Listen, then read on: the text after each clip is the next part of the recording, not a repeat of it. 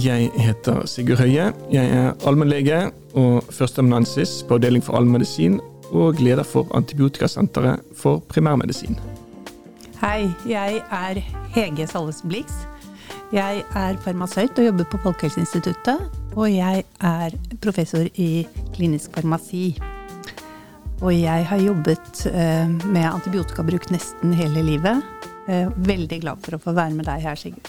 Ja, jeg er også veldig glad for at vi ble invitert hit til Legeprat, og det er jo det da vi skal snakke om i antibiotikabruk, og da særlig i primærhelsetjenesten. Og det er vel en slags hobby og jobb og lidenskap for oss to, Hege. Men jeg er litt interessert i hvorfor du ble interessert i dette. Ja, jeg har vært interessert i det hele mitt arbeidsliv, som jeg sa. Jeg begynte å jobbe på sykehus, og da kom jeg inn i noe som heter hygienekomiteen. Og dette var kjempelenge siden. Dette var på 80-tallet. Og da jobbet jeg på et sykehusapotek, og vi begynte å lage statistikk. Så antibiotikastatistikk har vært brukt kjempelenge, men på sykehus. Og det tok lang tid før vi fikk noen oversikt over primærhelsetjenesten. Det kom først når vi fikk reseptstatistikk fra reseptregisteret. Ja, og min interesse startet vel også ganske tidlig. Jeg var opptatt allerede på legestudiet av hvordan helsetjenesten helst bør gjøre ting bedre og ikke verre for folk. Og da var det naturlig, etter at jeg begynte som allmennlege og forske på dette, så jeg startet vel allerede i 2005-2006 på det som da ble antibiotikasenteret for primærmedisin på avdeling for allmennmedisin, Universitetet i Oslo. Ja. Og så har vi truffet hverandre opp gjennom, og du var jo tidlig med på de prosjektene vi har hatt på antibiotikasenter, eller ASP som vi kaller det. Ja, jeg var med på oppstarten av ASP. Det var morsomt. Jeg husker vi var oppe på Soria Moria. Du var der, Sigurd, var det ikke det? Jeg var der, stod i bakgrunnen og var en ung og helt uerfaren stipendiat på den tiden. Ja. Vi har jo da introdusert litt dette med antibiotikastatistikk, og har vært opptatt av dette på litt sånn overordnet nivå, hvor mye antibiotika brukes i primærhelsetjenesten. Og nå har vi da vært gjennom en pandemi som hadde ganske mye å si for bruket. Hva tenker du med det, Hege? Ja, vi har jo skrevet en artikkel som i tidsskriftet om det, og egentlig var det litt overraskende at det gikk så veldig ned, for forbruket gikk veldig ned under pandemien. Men det ser vi jo etterkant også, med at andre typer infeksjoner gikk ned. Det hovedsakelig luftveisinfeksjoner som dette har påvirket, tror vi. Vi mangler jo fortsatt dette med indikasjoner i reseptregisteret. Det hadde vært veldig fint om vi kunne få det inn. Det ble jo faktisk vedtatt på Stortinget i 2016 at det skulle inn i reseptregisteret. Men på grunn av at det har vært litt vanskelig teknisk, så har det tatt sin tid. Ja. Så vi vet jo altså ikke ut fra registerdata hvilke tilstander allmennlegene behandler med hvilke typer antibiotika. Så det vi har gjort til nå, at vi på en måte har, om ikke gjettet, så i hvert fall beregnet ut fra hvilke typer antibiotika som vanligvis brukes ved hvilke infeksjoner. Men hva tenker du var grunnen til at bruken gikk så mye ned under pandemien? Ja, det sikkert blant annet at vi var hjemme. Vi smittet hverandre ikke, og kanskje ikke de hadde lyst til å gå til legen. Kanskje de tenkte at de hadde en virussykdom, og at det ikke var bakterielt. Sånn for den norske befolkningen jo egentlig ganske bevisst på når antibiotika kan brukes eller ikke. Det jo vist i sånne antibiotikabarometer på europeisk plan, at vi vet når antibiotika kan brukes. Så kanskje ikke de gikk til legen, kanskje ikke de spurte om å få antibiotika, og kanskje legen også tenkte at det var virus. Og så var det vanskeligere med disse de lagde jo luftveispoliklinikker, eller luftveis... feberpoliklinikker var det de kalte det, ja. Ja, for det var jo det vi diskuterte litt, at det er jo kanskje 2 hovedgrunner. Det ene er at det nok var mindre infeksjoner, både virale og bakterielle, men også dette med at det var en høyere terskel for å komme til legen. Ja, men før det, Sigurd, så har jo ASP på en måte laget en grunnlag for reduksjon, og den reduksjonen har jo gått over tid. Du var jo med på handling når vi prøvde også å lage hva vi skal gjøre under handlingsplanen for antibiotikaresistens, for å redusere antibiotikaresistensen. Så det har vært jobbet veldig godt på antibiotikasenteret med dette. Ja, vi begynte jo lenge før pandemien, og denne handlingsplanen som kom i 2016, den var jo veldig godt forberedt, og der var målet, som sikkert mange av lytterne husker, at man skulle prøve å redusere totalbruken med 30% ut fra 2012-nivå. Og allerede før pandemien så var man jo på god vei ned til 23-24% ned. Ja. Og så kom pandemien og kanskje dyttet oss til det siste stykket, sånn at man endte opp på 32%. Ja, vi nådde målet. Og jeg tenker at det er viktig, som du sier, at det var ikke, noen kan jo fristes til å si at det var på grunn av pandemien at vi fikk det til, men det var jo gjort et grundig forarbeid og mange tiltak for å få bruken igjen. For å prøve å både bevisstgjøre forskrivere, men også publikum. Ja. Så hovedprosjektet overfor fastlegene var jo det som vi da kalte RAK, riktigere antibiotikabruk i kommunene, som vi fikk støtte til å gjennomføre, og som vi altså fikk Legeforeningens kvalitetspris for 2020. Ja, og så må jeg da fortelle, Sigurd, fordi jeg har nettopp blitt kontaktet av WHO Europa, fordi jeg har hørt om denne intervensjonen, og hvor vellykket det var. Så nå spurte de om vi kanskje kunne komme og fortelle om det, for Malta har behov for å sette i gang en sånn intervensjon. Så nå skal vi jo ha et møte snart, og da skal du komme og fortelle litt grann. Skal du med til Malta? Ja, jeg vet ikke. Men uansett så betyr det jo at det som er gjort i Norge, det synes også utenfor, og det synes jeg er veldig hyggelig. For det har jo vært en stor jobb. Det er jo interessant at du sier Malta, for vi er jo litt på hver vår side av skalaen, nærmest i Europa, stemmer ikke det? Altså... Jo, de bruker så mye antibiotika, og har kjempehøy antibiotikaresistens. Mens vi bruker ikke minst i Europa, men vi bruker jo riktigere, mye mer smalspektret antibiotika, og det har noe med holdning og gammel tradisjon å gjøre. Altså Norge har jo hatt en tradisjon om å bruke smalspektret penicillin. Jeg tror vi er best i verden på å bruke fenoxymetylpenicillin.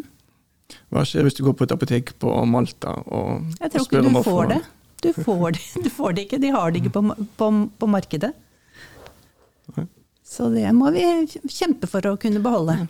Jeg kan fortelle til malteserne at de må begynne å selge fenoxymetylpenicillin. Ja. Men jeg tenker litt på det, vi har jo fått, altså vi opplever at hele fastlegekorpset er med på disse tiltakene, med på nødvendigheten av å få til en riktigere bruk.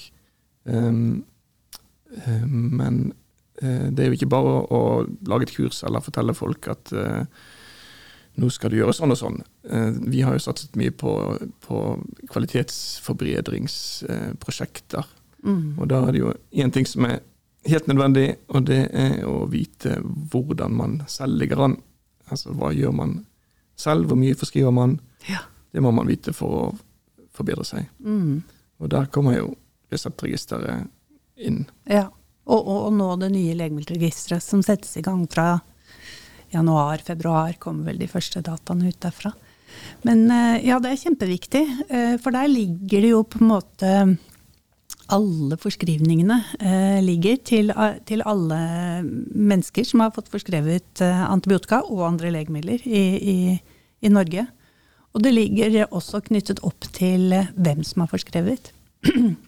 Og da kan vi jo bruke det. Og det har jo dette RAK-prosjektet brukt med hell gjennom tiden.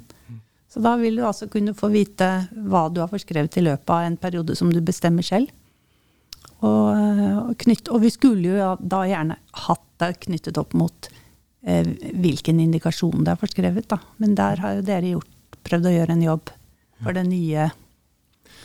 Ja, vi husker Dag Beril, som har vært en veldig viktig aktør når det gjelder oppmerksomhet og prosjekter og tiltak mot resistens og mot unødvendig bruk. Han sa ofte at man fjeter ikke en ku ved å veie den, sa han. Nei. Og det er jo veldig sant. Altså, det hjelper ikke kun å måle alene, men han var jo skjønt enig i at man må nesten veie den kuen for å sjekke om den blir fetere. Ja, omtrent som hvis man skal slanke seg eller noe. Så vi har satset veldig mye på å veie kuen, på å tilby fastleger og andre tall på hva de selv forskriver. Og dette har jo vært i samarbeid med SKIL, Senter for kvalitet i legetjenester, som har på en måte gjort mye av hva skal jeg si, administrasjon av e-læringskurs og så videre. Så det vi satser på fremover er jo at vi i det nye legemiddelregisteret skal gi alle fastleger og alle andre forskrivere mulighet til å kunne logge inn og hente ut da vekten på kuen.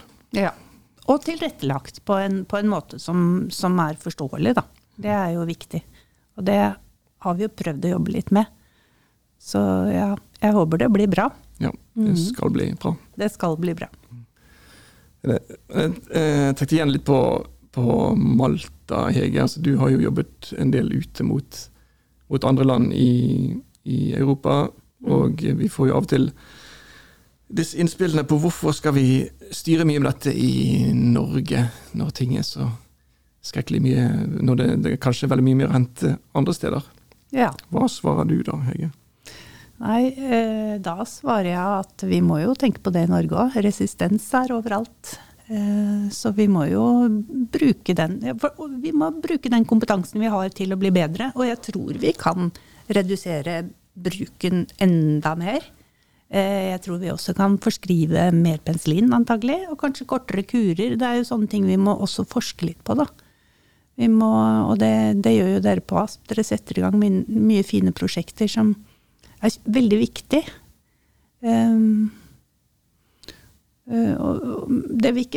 Vi vet jo en del om primærhelsetjenesten. Vi vet egentlig litt mindre om den eldste befolkningen, fordi vi ikke har noe data på sykehjem. Det er virkelig et savn.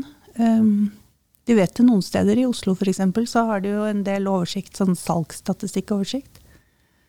Men det kommer i fremtiden også i legemiddelregisteret, men det kan ta 10 år, kanskje 15 år. Ja. Så det vi har gjort til nå, vi har jo også et prosjekt for sykehjem, der vi også har på en måte feid over landet, men der har vi da brukt en annen type statistikk for å vise sykehjemmene hvor mye antibiotika de bruker.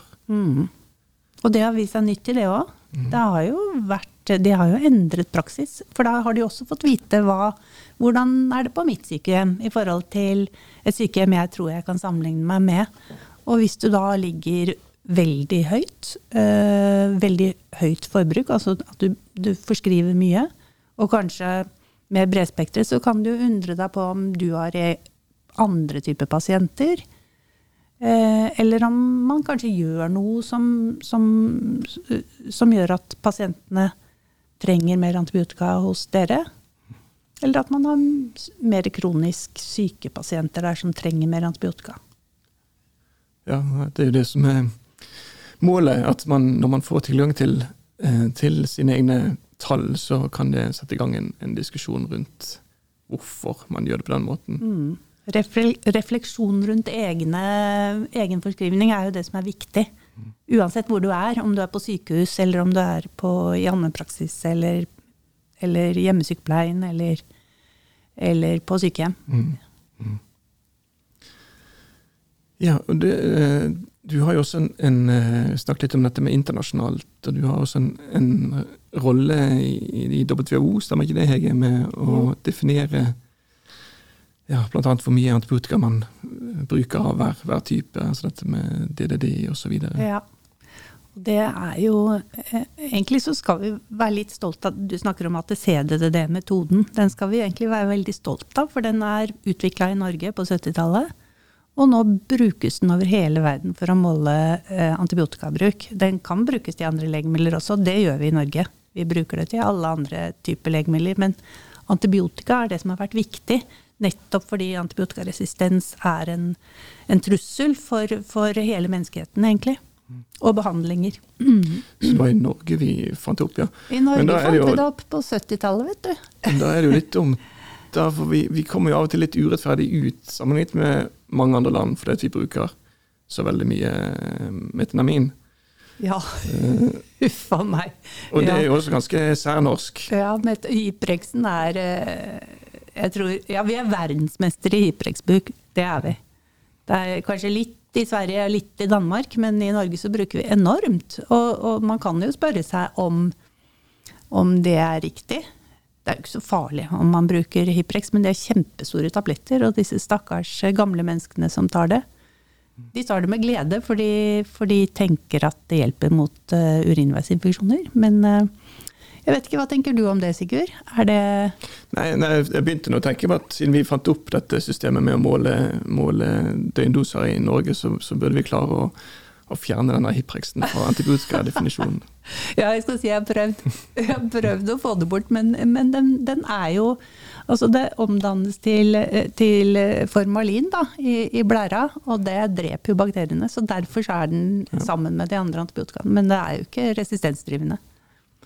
Nei, vi tenker mye på metinamin på antibiotikasenteret, og en av studiene som ledes fra vårt miljø, som en multinasjonal studie med Polen, Nederland og Sverige og Norge, der prøver vi å finne ut av hvor effektiv hypreks faktisk for å forebygge urinveisinfeksjoner. Det blir veldig spennende.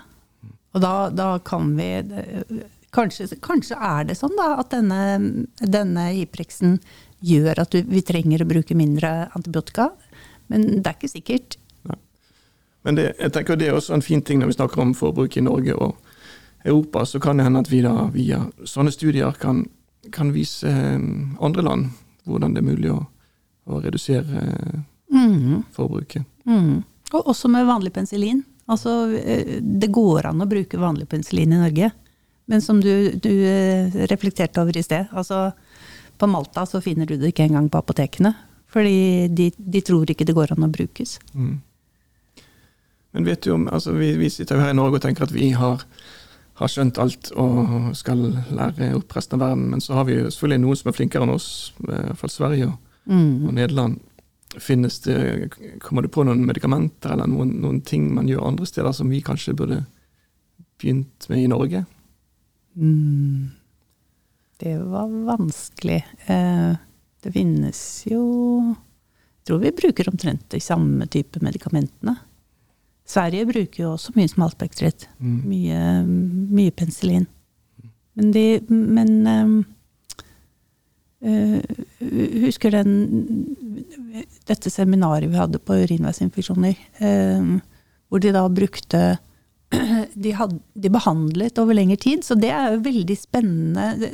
Dere har jo, så vidt jeg skjønner, et sånn samarbeid på tvers i Norden, hvor man prøver også å sammenligne retningslinjer med hverandre. Og det kjempespennende, for du kan jo lære av hverandre. For vi har jo litt kortere behandlingstid, sånn jeg husker det. Eller du, hva? Ja, nei, det morsomme at vi snakker mye med våre skandinaviske kolleger, for Skandinavia det jo en særling når det gjelder antibiotikabruk i Europa. For å lære av hverandre og måtte opprettholde den gode posisjonen. Og da det jo interessant å se at vi har gjerne noen små forskjeller i behandlingsanbefalinger mellom oss og mellom de nordiske landene. Ja, og da kan vi også si, ja, men det mer sykdom i i Norge? Får de reinfeksjoner, eller gjør de ikke det selv om vi har kortere tid? Det jo sånne ting som man burde se litt nærmere på. For alt kan jo være med å redusere antibiotikabruken, og det jo det vi må gjøre. Også i Norge, selv om du sier at ja, vi har det jo så bra, vi mindre resistens enn andre og mer smalspekter, men vi henter jo med oss bakterier når vi ute og reiser. Ja, og det jo det som utfordringen, og det jo det som også fører til at antibiotikaresistens et, om en begrenset problem også i Norge. Altså de som blir alvorlig syke eller kanskje til og med dør, så det jo all hovedsak snakk om import. Ja, det går utover de aller sykeste. Vi som relativt friske, som vi kan jo klare oss kanskje. Men ja. Så det et globalt problem, har vi vel kommet frem til her nå. WHO har jo stor oppmerksom på det, og har blant annet en antibiotikadagen 18. november hvert år, som vi på Antibiotikasenteret følger opp. Men det også et nasjonalt problem, en nasjonal utfordring, som vi altså prøver å gjøre det vi kan for å jobbe mot. Og mange gode partnere. Vi har godt samarbeid på tvers i Norge, synes jeg. Både med de som jobber med resistens, de som jobber med sykehushygiene, de som jobber med smittevern og antibiotikabruk. Og vi har hatt et godt samarbeid her, Hege. Ja. Så takk for praten. Takk for praten, Sigurd.